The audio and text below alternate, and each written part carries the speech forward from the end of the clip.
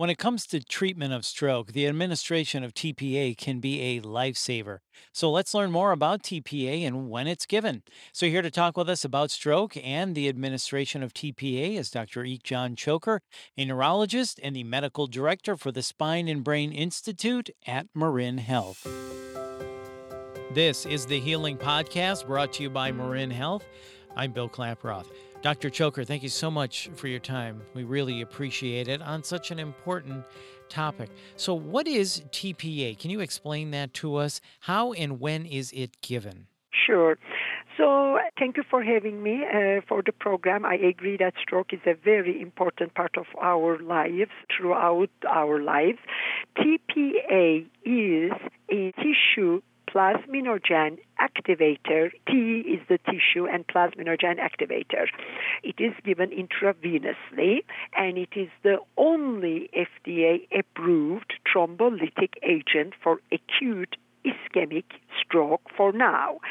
It came as Activase or Alteplase, so you may hear those terms as well, Alteplase, Activase, and it is most of the time given for non-hemorrhagic strokes, which is called ischemic stroke, and it is a very strong, powerful blood clot buster, and it is given within the 4.5 hours of the patients with ischemic stroke, most of the time in the emergency room. Got it. So, an ischemic stroke is one where the blood vessel is blocked. A hemorrhagic stroke is one where the blood vessel has burst. Is that right? That's correct. There are two different strokes, and the ischemic means a blood clot is obstructing the blood flow from passing through a brain tissue, and that brain tissue is being jeopardized to die. And the TPA then helps dissolve that blood clot. Yes, exactly. Got it. Okay, so then when a patient is having a stroke, how do you decide on the administration of TPA versus no TPA? The history is exactly what we need right away. We always try to talk to the patient. If they are not able to speak because of their speech difficulty affected from the stroke or altered mental status, we try to reach the family right away. It is extremely crucial to learn the timing when the stroke symptoms exactly started. So that's the first thing. Then we start asking the questions if the patient is already on potent blood thinners, not aspirin or Plavix, but Coumadin, warfarin, heparin, like the blood thinners. The third question we ask is what the patient was doing. Did they have any head injury? Did they have any surgery recently? Did they go through any kind of cancer treatment or trauma? These are the history questions that we have to go through to be able to see if the patient is eligible or not. The eligible patients usually are within the 4.5 hours when the stroke started, and we prefer sooner because every few minutes 2 million neurons are dying. And that's why the goal is to give the TPA within 90 minutes of showing to ER and from the initial states of the symptoms. The patient must not be on any blood thinners, must not have had a heart attack, spinal surgery, brain surgery or injury within 3 weeks' time. Main arteries must not be interrupted by punctures or surgeries either. And if the patient is having clinically neurologically proven stroke-like symptoms like one-sided weakness, numbness, speech difficulty, and so on, that's when we decide the TPA. So you've got to go through a whole checklist then to evaluate the patient before deciding on whether to give TPA or not. That's correct. For example, blood pressure cannot be too high because that can cause hemorrhagic stroke from the TPA. We check the heart rate, we check the blood pressure, we check the platelet count and the bleeding time. And we are trying to do everything against time as well. Our goal is within 60 minutes to administer the TPA. Okay, so then let me ask you this, Dr. Choker. What is a thrombectomy and when is it performed and how? Thrombectomy means to take the thrombus out of the blood vessels.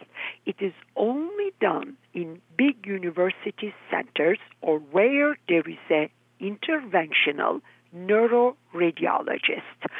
These are stent-like devices where the neuroradiologist goes through the groin all the way to the brain vessels, and it could be from groin or from axilla, from the carotid artery.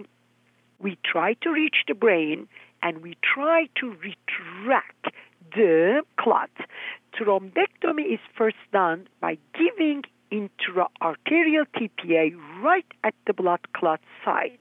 And we are looking through angio at the same time to see if the clot being lysed. If the clot is not lysed with the direct TPA to the blood vessel or to the clot, then we retrieve the clot by stent-like devices. And Dr. Choker, when you say lysed, that is a technical term for dissolving the clot? Yes, exactly. So the thrombectomy is usually done in conjunction with the TPA?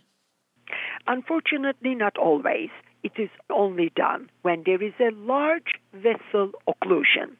Most of the patients come with small vessel strokes.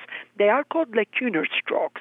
Small arteries are not very visible, and the clot cannot be retrieved easily because there is a hemorrhagic risk more. So the study is based on the biggest arteries, and usually they are the middle cerebral artery, anterior cerebral artery, or internal carotid artery. These strokes are usually massive. They are devastating to the patient, and that's when thrombectomy is the best effective. So when there's a large vessel occlusion, or what is known as an LVO, that is when you usually perform the thrombectomy? Yes, that's correct. Got it. Okay. Tell us about stroke imaging techniques and how that helps you. Of course, there's the CT scan, the CTA, and the CT perfusion. Tell us about stroke imaging techniques. When a patient comes to the emergency room, the very first test they do is a CT scan. This is plain, no dye, nothing, because we want to rule out a hemorrhagic stroke. So the CT of the brain can show you either normal-looking brain or a bleed or a stroke already in evolution. It gives us information about the timing, the type of stroke, and so on. Then we administer TPA if it is safe, and then we send the patient to CT angiogram. CT angiogram is done to look for small vessel or large vessel occlusions. It also shows arterial dissections, arterial trauma, aneurysms, and venous and arterial malformations. So it is very important to see what is causing the stroke by CT angio. Third technique is rather newer. Not every hospital has it, but almost every community hospital now is getting it. CT perfusion. CT perfusion is done to see if there is salvageable tissue. It is a very good computer program, and it is color-coded that even every doctor can see what we call mismatch. Mismatch means already dying tissue versus penumbra, which means unfortunately getting ischemic, but still salvageable tissue. If there is a mismatch in the perfusion, then we are faster in giving the TPA or sending the patient to get the thrombectomy, embolectomy, transferring the patient to bigger hospitals to salvage that tissue. That's where the CT perfusion is valuable. Yeah, this is very important, the tools that you use, especially these stroke imaging techniques. Well, Dr. Choker, this has really been fascinating. Anything else you want to add about the administration of TPA for someone listening? TPA is a strong medicine which may cause bleeding in any part of the body or even in the brain. However, it's a very potent medicine, and it definitely dramatically helps us to reverse the stroke symptoms, reverse the mortality, improve the disability within 3 months. So the studies showed quite a bit improvement thanks to the TPA within the last 20 years. However, the patients have to keep in mind, as soon as they feel like they may have some stroke symptoms, they should call the 911 or run to emergency room right away. Otherwise, it may be too late to give TPA. Time is brain. Everybody should read about the stroke symptoms, keep them in mind, and think of TPA. Absolutely. And remember, speed is important. Time is brain, like Dr. Choker just said. Thank you so much for your time. This has really been informative. We appreciate it. Thank you again. Thank you for having me. And once again, that's Dr. Ikjan Choker. And for more information, please visit mymarinhealth.org.